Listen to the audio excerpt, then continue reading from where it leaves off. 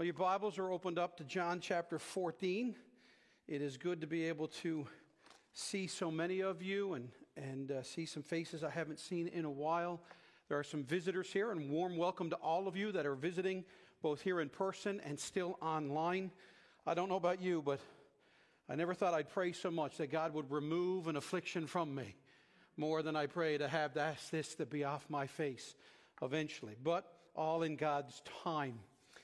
I want to talk to you this morning. If you are new to our church, I've been doing this series called Conversations with Christ as we make our way through the Gospel of John. And the reason I titled it that is because John's Gospel of Matthew, Mark, Luke, and John, nobody has conversations with either a person or a group or a crowd more than the Gospel of John. Over and over and over again, Jesus is conversing with men and women. And so it's this conversations with Christ. And I guess what I want to do today is I'm going to watch the clock, because the one thing about this passage of Scripture, if you listen to it as Jeff read it, it is absolutely loaded with beautiful, powerful, encouraging stuff. And there's so much of it that I just am not content to put on the editing room floor. So I'll watch. When I get to a certain time, I'll stop, and then we'll just start it again next week. But what I want to start with today, considering we are in the process of coming out of lockdown, we've started transitioning into phase 1 here in Newfoundland. I think 3 provinces just this week on July 1st went from almost lockdown to nothing.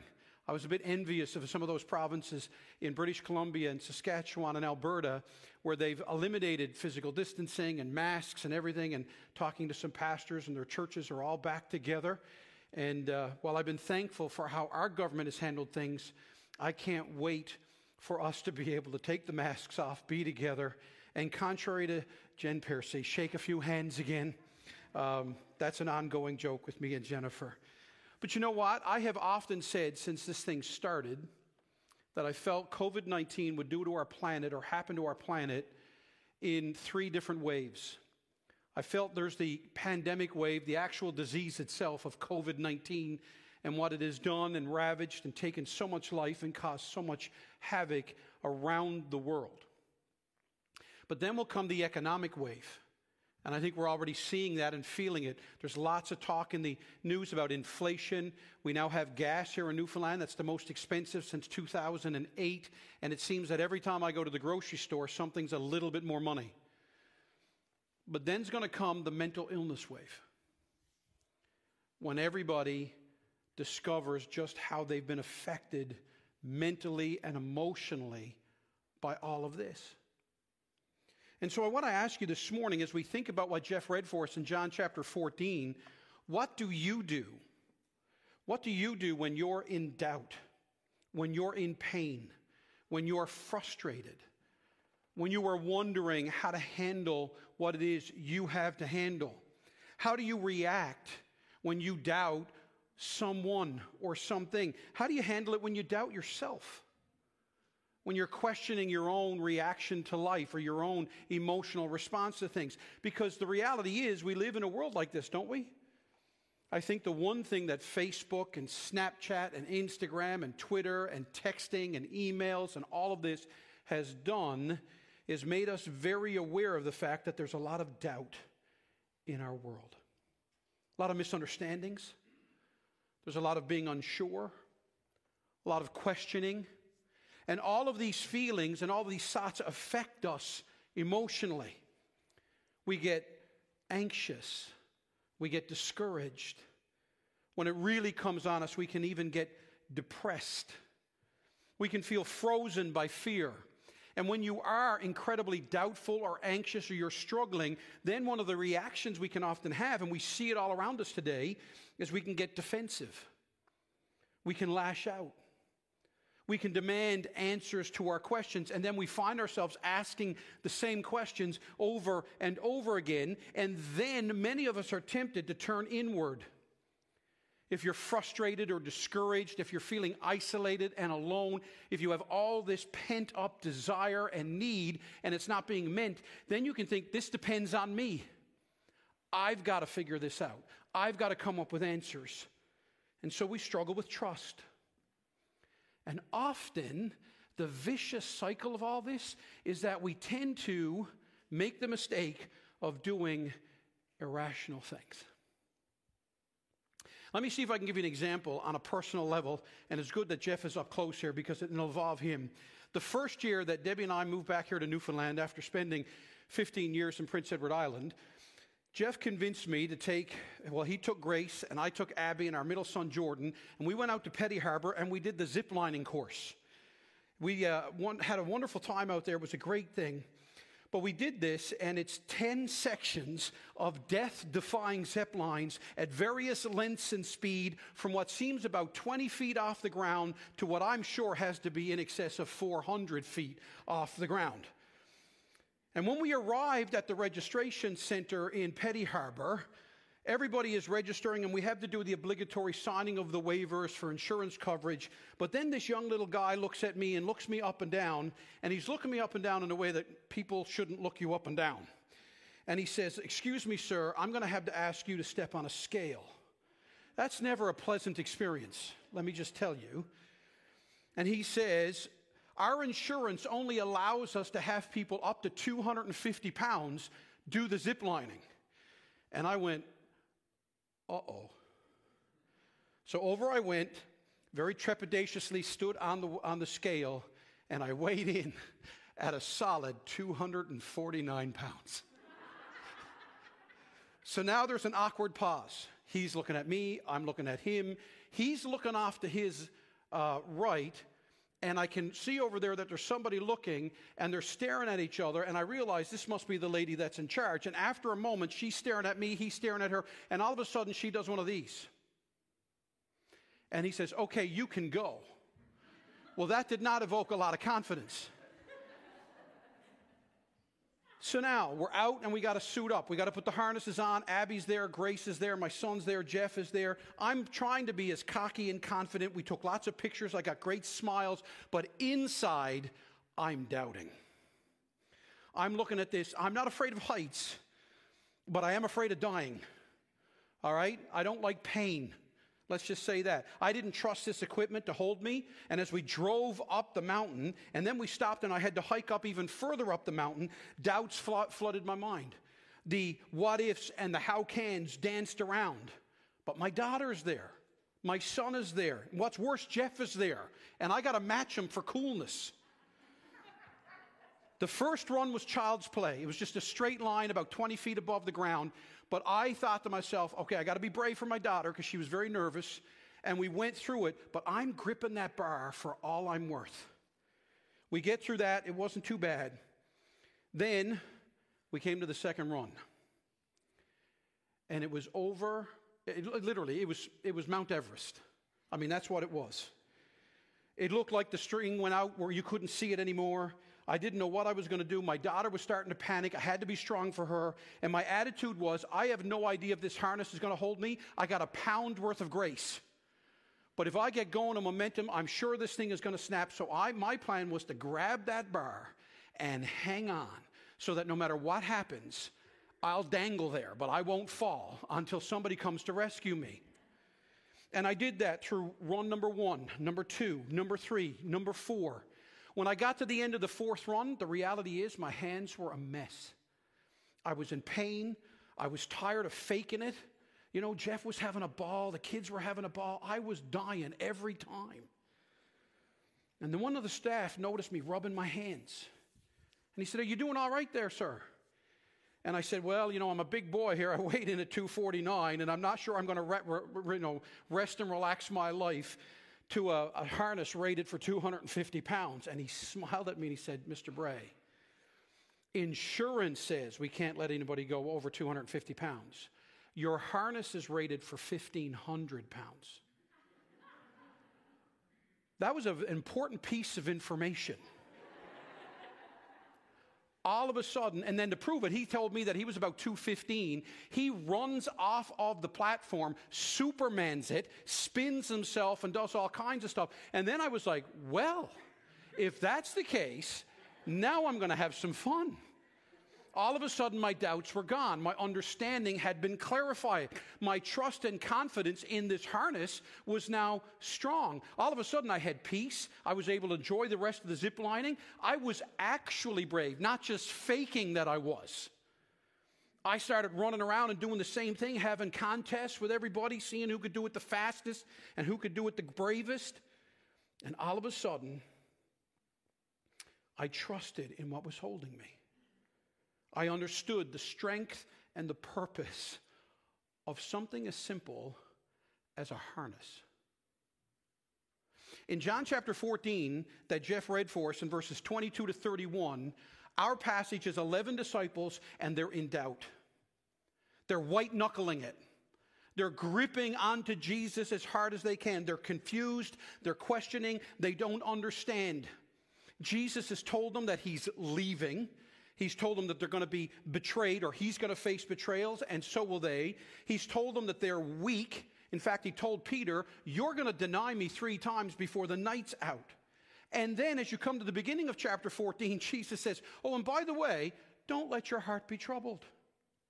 You see, it was like me when I was doing my zip lining. Nothing had changed in my circumstances. I was still 249 pounds. I was still in a harness. But now I had a better understanding of the power and the ability of what was holding me. And it changed my entire attitude and perspective, even though nothing about my life had changed. And here you have it again in this passage. Thomas is going to ask him back in chapter 14, verse 5, when Jesus says he's going to prepare a place for them. He says, how can we know where you're going? Then later, Philip will turn to Jesus and say, listen, Jesus, if you'll just show us that you're God, that'll be enough for us. And now when we come to chapter 14, verse 22, Judas, who is not Iscariot, he asks a third question in this chapter where he says, how can all this be? How is it possible, Jesus, that this is able to happen, what you're saying is going to happen? How is it possible that we're going to know where you are going? How is it possible that we can be calm, that you're going to show us the meaning of all this, and yet you keep saying the world won't get it? And don't forget, by the way, that they're in the upper room. They've just enjoyed the Last Supper with Christ. Jesus has washed their feet. He's established the Lord's table. And he's literally just hours away from the cross and crucifixion. Judas Iscariot has already left, and he's going to sell out Jesus for 30 pieces of silver. And Jesus knows all of this. He knows what Judas is going to do. He knows the weaknesses of the disciples. He knows what awaits him over the next 12 to 16 hours. The betrayal, the beating, the pain, the denials, the spitting, the crucifixion, his death. He knows all that. He also knows that in just a few days from now, he will rise from the dead. He will ascend to heaven a few weeks after that. And yet here he is assuring 11 weak, confused, doubting disciples. He's loving them, preparing them, explaining to them what's happening. And before we're done here this morning, I want you to realize this is what I want you to see. This is what I want you to take with you into this coming week. That Jesus' love and obedience to God the Father, the fact that Jesus loved and obeyed, is what will enable you, what will fuel you, what assures you that you too can love and obey Jesus, our Savior. And what's more is that when you trust in this, when you believe in this, it actually unlocks the power of the gospel in you and in me and in us so that we can actually fulfill our calling to be witnesses and ambassadors of Christ. So we can now tell the world. And now the world, nor sin, nor Satan, nor death can ever stop us or stop God's plan. So in verses 22, 23, and 24, if you're taking notes, I want you to notice first, Christ promises his blessed presence.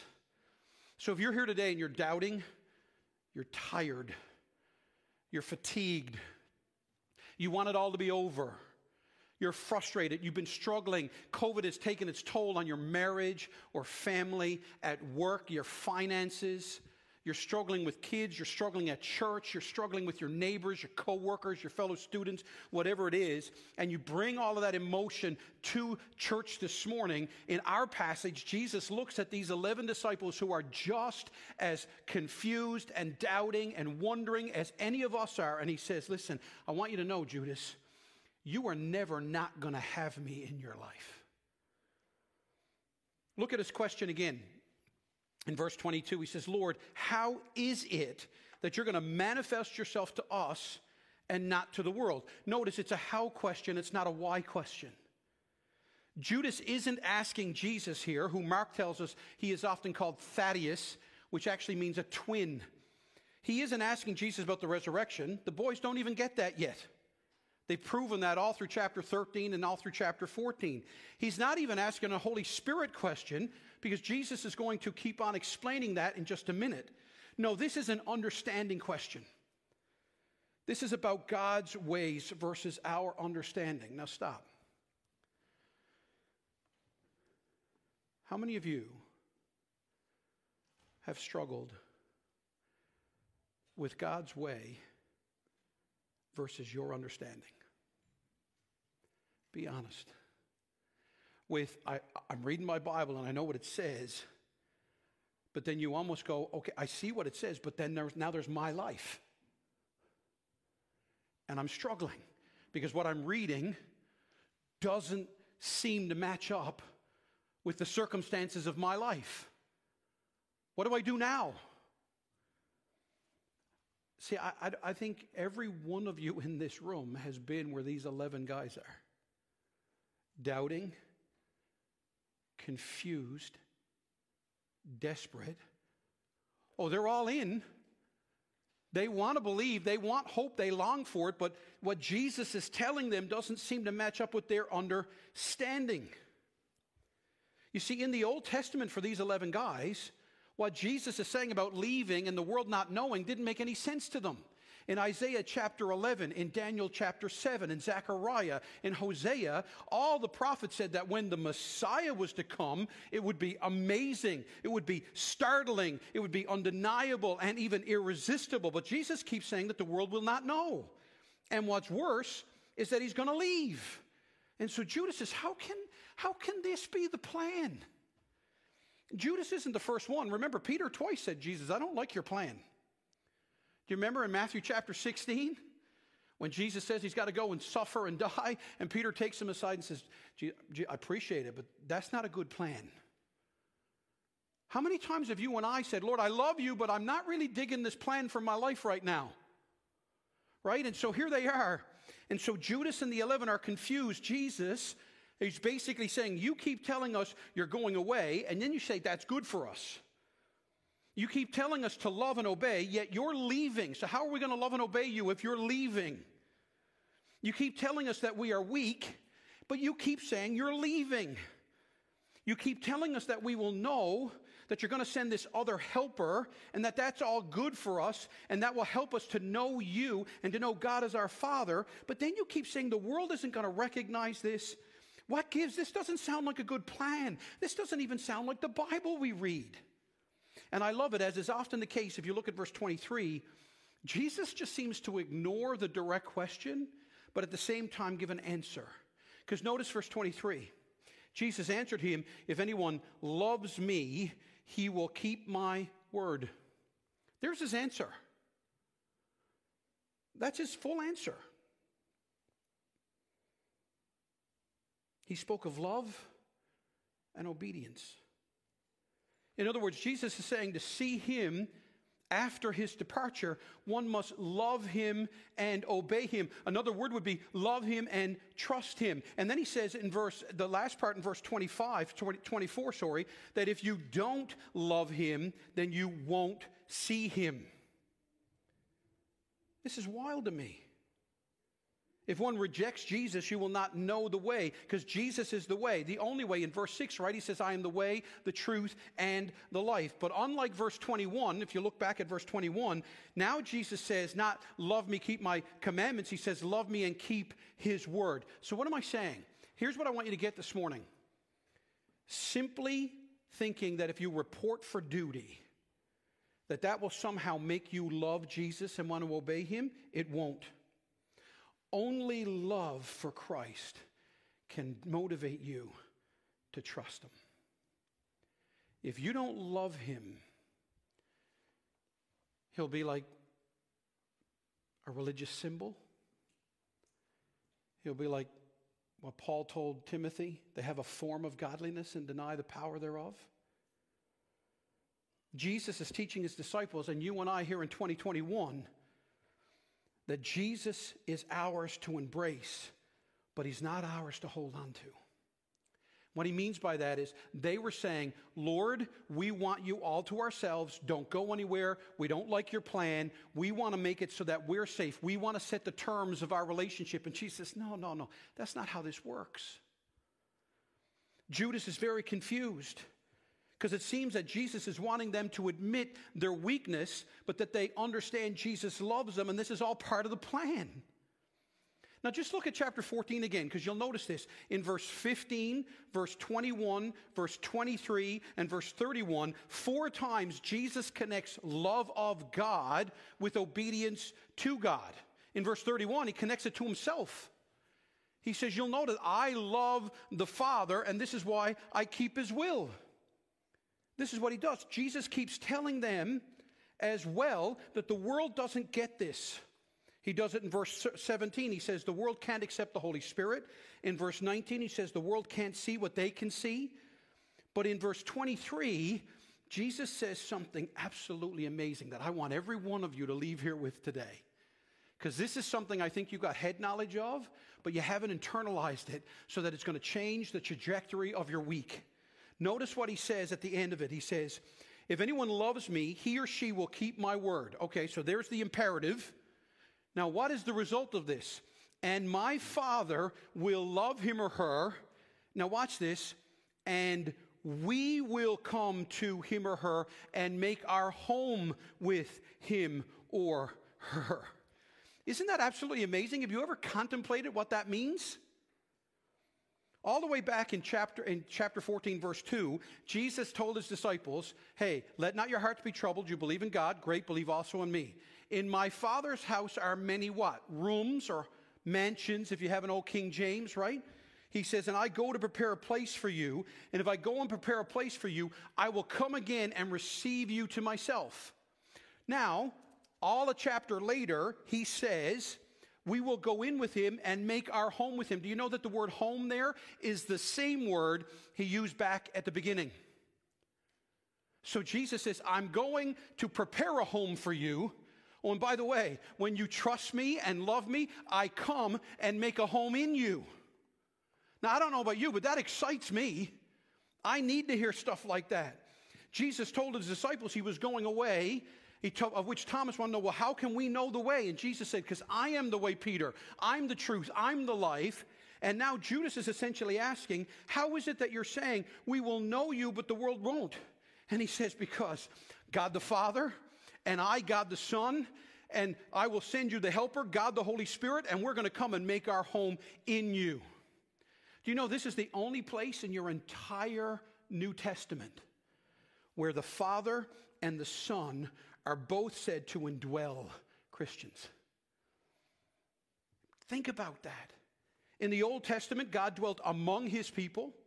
You could go to the tabernacle and the Shekinah glory of God was there. Later you could go to the temple and the Shekinah glory of God was there. But in the New Testament, when Jesus goes and does what he is about to do, believers themselves are the temple of the living God.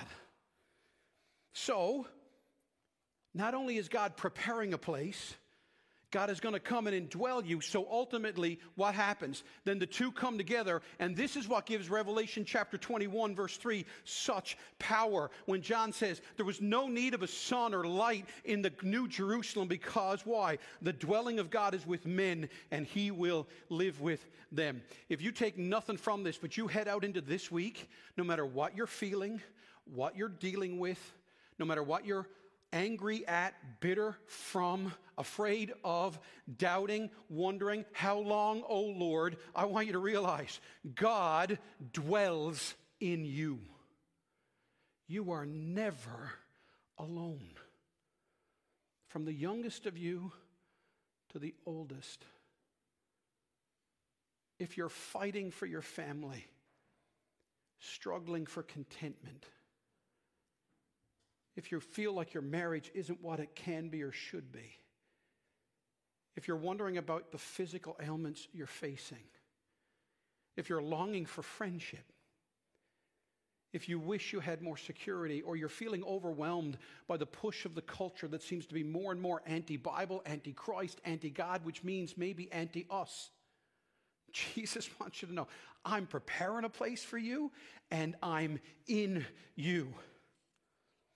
In other words, why Jesus says what he does, and look at verse 24, whoever does not love me does not keep my word, and the word that you hear is not mine, but the Father's who sent me. What's he saying? You will never be at home with God then unless he is at home with you now. You see, I obviously find it fascinating when people tell me they want to go to heaven. Everybody assumes, if you really talk to people, very few people assume they're not going to heaven. If anybody believes in life after death and you ask them, most people think they're going to heaven. Here's what we do. Often we go, how do you know you're going to go to heaven? And there's a great little video right now making a way around by Alistair Begg about the man on the cross. And he says when he gets to heaven, right? And he says, why should we let you in? And he says, because the man on the middle cross told me I could come. But if you want to get into a conversation with people and they think they're going to heaven, ask them this question. Why do you want to go to heaven? Because I guarantee you that'll make people think. Because you know what makes heaven heaven? It's not golden streets. It's not even golden walls, whatever your view of Revelation is. What makes heaven heaven is you are in an eternal, visible, vibrant relationship with Jesus Christ. And so the reality is, this passage says, the only way the first part of John 14 floats your boat, that Jesus is right now actively preparing a place for us to be physically, eternally with God, is for you to realize God is physically indwelling you who claim to be Christians now. And so our faith becomes sight. Our hope becomes fulfilled. This is why it leads us to see how only those who love Jesus will understand what's about to happen. And so the question is, we'll trust him even when things go wrong. Just like me on that zip line. Once I understood that my safety didn't rest in my hands, it rested in that harness. Guess what? I relaxed my hands and leaned into that harness. And I was able to be at peace. And this is what's happening. This is what Jesus is doing. Richard Phillips is correct in saying this suggests, John 14, 22 to 24, that there are two kinds of people in the world. There are those who live as if Christ is alive, and those for whom Jesus is little more than a figurehead of their religion. So let me ask you all, which one are you? Which one are you? Really? Is Jesus really alive for you today? Or are you merely religious? Christians who recognize and realize that Jesus is now living at the right hand of God and that we can know him better will make this privilege the overriding passion of their lives. And we do this while we do our jobs, raise our kids, engage in relationships, and do all manner of worldly things. But all will be done unto our living and present Lord, who loved us and called us into love for him. And that's why verse 24 says what it does. That second type of person, that person who might know of Jesus, even acknowledge Jesus, but doesn't believe in Jesus. You see, the difference is, remember me on the zip line? I had the harness on. I physically knew it was there, but I wasn't trusting in it. I was trusting in my hand strength. I was trusting in my might. And you know what all that did? Was cause me anxiety and pain and hurt and frustration. This is what Jesus is telling his disciples.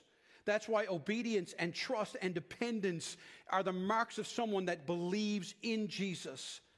But now look at verses 25 to 26, because Jesus not only promised his presence, now he promises his truth.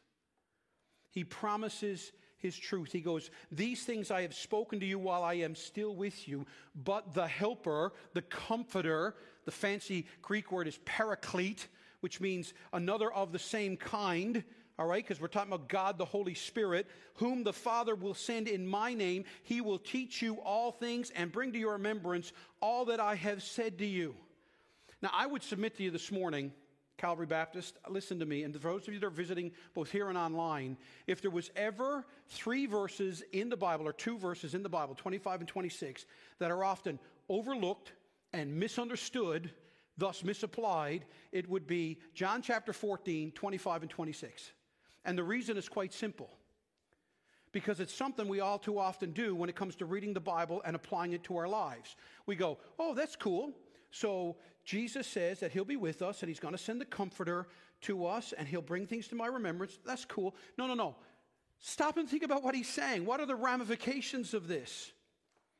Paul must have gotten this because in Romans chapter 8, verse 5, he says this to the Romans, for those who live according to the flesh, now watch the condition to this, set their minds on the things of the flesh. In other words, they're consumed with the here and now.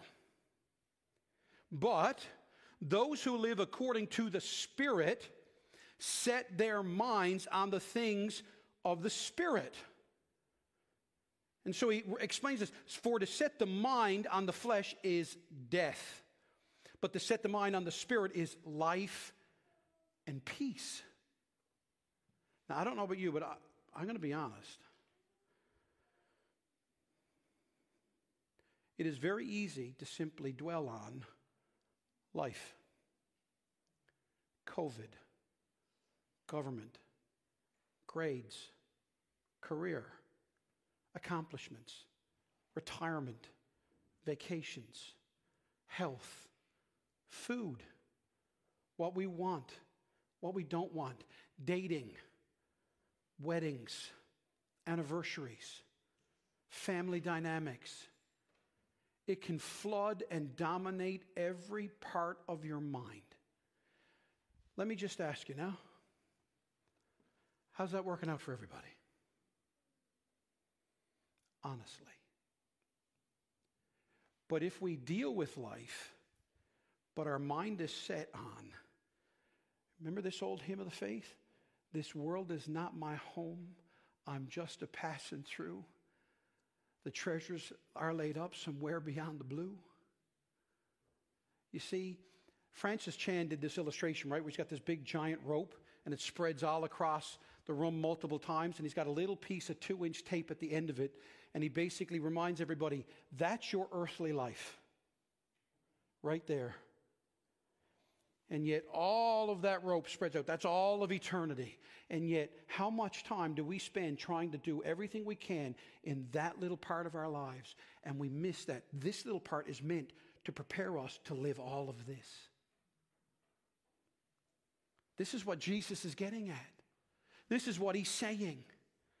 Jesus reminds these 11, I have spoken things to you, and all the while I've been with you. I've been teaching you, instructing you, preparing you, discipling you. And this is why Paul says what he does. You have to see how amazing this is for John, too, the writer of this. John chapter 14, verses 25 and 26. Do you remember that he was called one of the sons of thunder? See, John was all about truth.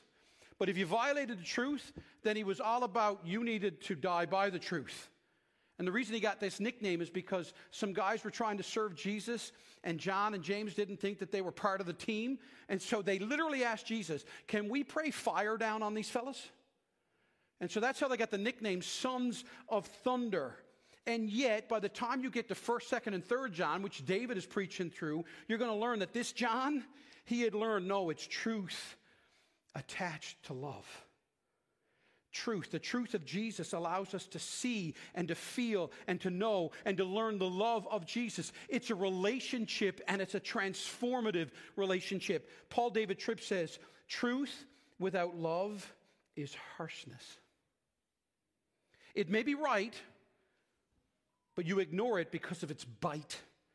Truth and love together transform. And so what Jesus is doing here, he's saying, guys, I've been with you. I have loved you. And now not only that, yes, I'm leaving, but I'm going to come back to you in the form of the third person of the Trinity. And this Holy Spirit is going to remind you of everything I've ever told you. By the way, commercial here, this is why you can trust your Bibles. All right, Paul told Timothy in 2 Timothy chapter 3, all Scripture is inspired by God and is profitable. Why? For teaching, for rebuking, for correcting, for training in righteousness. Why? So that the man or woman of God may be complete and equipped for every good work. Peter, who is listening to this, would write in his letter in 2 Peter, he says, first of all, you should know this. No prophecy of Scripture comes from one's own interpretation. Because no prophecy ever came by the will of man. Instead, men spoke from God as they were moved by the Holy Spirit. You know what Peter's writing about, right? He's writing about these two verses. Jesus says, guys, I have been teaching you and telling you everything you need to know. And when I leave and the Holy Spirit comes, He will then remind you and teach you how to understand and how to apply everything you already know. So stop commercial again. Stop looking for new revelation. Start resting in what you're already supposed to know. Stop asking God to speak something new to you. Start living out what He's already told us. That's why one of my favorite stories is about this young fella who goes to D.L. Moody's church, and he's preaching on John 3:16. And he does it for an entire week, night after night after night, preaches John 3:16. Moody comes back, his wife says, listen, you got to go hear this little fella. He's a way better preacher than you are. That's encouragement from your wife, isn't it? Go to your church and hear a guy preach who's better than you. And Moody says that when he heard him preach, he had never seen the love of God. But some of Moody's deacons were upset that the guy was preaching the same passage, so they questioned him. And he said, listen, when the church gets John 3:16, then I'll move on to another passage. We're so busy trying to find something new instead of being transformed and resting in what is right in front of us. Both of these passages are fulfilled right in front of us in these verses. Jesus says that the Holy Spirit is going to teach you and remind you. Notice what it says in the verse. Jesus says, all the things that I have told you. This is not about new revelation. It's about the right application of what Jesus has already revealed. So my friends, the role of the Holy Spirit is not to tell you and I new things. It's to get you to understand and apply what Jesus has already told us. So that's why you need to trust the blessed truth of God's Word. This was a great assurance to the disciples that I'm going to use you to write Scripture. The great assurance for you today, because some of you are younger and you're right on the precipice of major decisions in a culture gone crazy. And I get it. You're trying to figure out, will I follow God or will this just be my religion of my grandparents or my parents or whatever? Listen to me. Don't look for something new. Go to something as old as your Bible and read it over and over and over again. And to every young person and young adult here, I promise you this. If you will study this book, it will change your life. And I tell you that because I'm not a salesman, I'm a client. I remember what it was to be 14, 15, 16, 17. I remember what it was to graduate from high school. I remember what it was to get engaged. I remember what it was to get married and move out. I remember what it was to make the decision, is this whole life of faith that my parents taught me actually true, or is it just my new religion now? And in June of 1993, God made Himself abundantly clear to me. And that was the day when I stepped out from the shadow of my parents and said, no, I am going to follow Jesus because Jesus is mine and I am His. Can I ask you this morning? So many of you, I haven't told many of you, if not all of you, I haven't told you anything new. This passage isn't groundbreaking. This is why Paul said in Romans chapter 12, if you want to be transformed, if you want your mind made new, then you got to renew your mind by understanding the Word of God. But let me give you one example, and then I'm done. I'll do part 2 of this next week. Let me take you to a book like Song of Solomon. Let me show you how it's so easy for us just to read the Bible and not engage your heart and mind in what God is already revealing to us, and how will you let the Holy Spirit teach you and remind you. In Song of Solomon, chapter 7, verse 10, here's what Solomon says. I am my beloved's, and his desire is for me. Now, what if you spent all week reminding yourselves, I belong to God, and God's desire is for me? Have you ever meditated on that verse?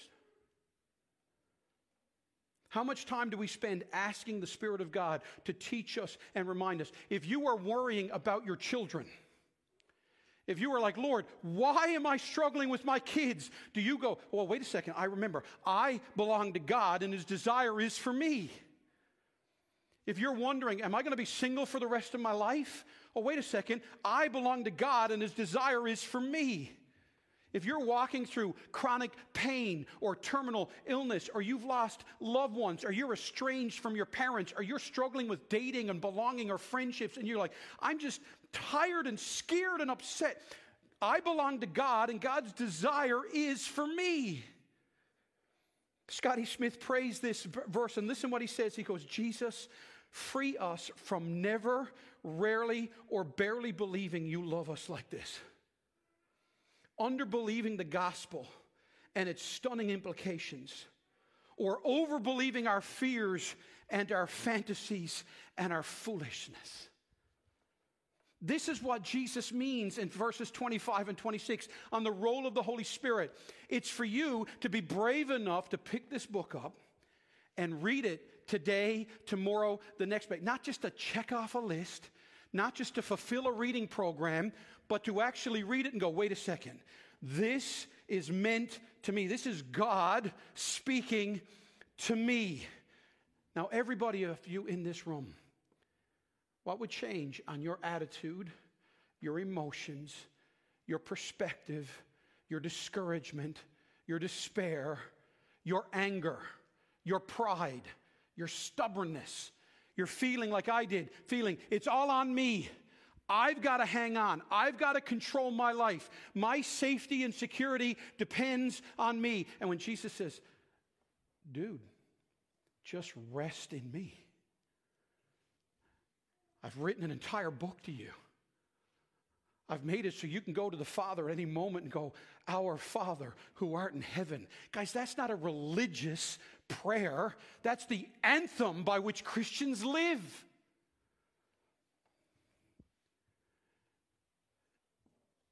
And to you that are younger, I want to tell you, if you'll grab a hold of this, let me be so bold as to say you'll change the world. And for those of you that are older, do you remember that movie that Tom Hanks did at Christmas? The Polar Express? And the bell that stops ringing as people get older? I find this is what happens to Christians the older we get. You're either going to really keep that bell ringing, I need Jesus, I need his word, I need prayer, or you just start to settle into living life with a couple of verses. I remember one of my boys listening to a testimony time at our church in my last ministry. And we were driving home, and one of my sons said to me, Dad, these testimonies are always the same. And it sounds like people tell me that Jesus saved them in 1973, but it doesn't sound like God has done a thing for them since. So for young people, grab a hold of this, and I promise you, this life will be exciting. And for those of you that are older, is it time for you and I to go back to John chapter 14 and go, Lord, by your Spirit, teach me and remind me again of what counts. And next week, we will learn in verses 27 to 31 that when you understand the presence of God and you understand the truth of God, it equips us to go live out the mission of God. Because one of the greatest sentences comes in verse 30 of this passage, right? When he says, the ruler of this world is coming for me, and he got no claims over me. As the Cathedral Quartet used to say, if that don't light your fire, your wood's wet. All right? Let's pray. Father God, thank you for the power and life of your word. Spirit of the living God, would you show us that we don't have to pine for new things when you have given us all we need? So, Lord, if there's somebody here hurting or searching, angry, bitter, frustrated, I pray that they will let go of the zip line of life that they think they're in control of, and Father, rather settle into the Word of God, the harness of your Word, knowing that God the Father, God the Son, and God the Holy Spirit is preparing us a home and takes up residence within us. Lord, help the young people here to realize this God is real and trustworthy, and help the older folks not to grow weary in well-doing, not to grow tired and fatigued. Lord, may we as older folk not think that we are going to just slide into heaven settled with the past, but Father, make us to have that attitude of Caleb when he went to Joshua and he's in his 70s and he says, give me this mountain. And Lord, all that is possible if we realize that, Father, you're with us and we can trust your word. So go before us this day, this week. May we trust you. And may we realize that whatever we do today, whatever we're feeling, Spirit of the living God, you are making up your residence. We are the temple of God himself. And may that change us. In Jesus' name.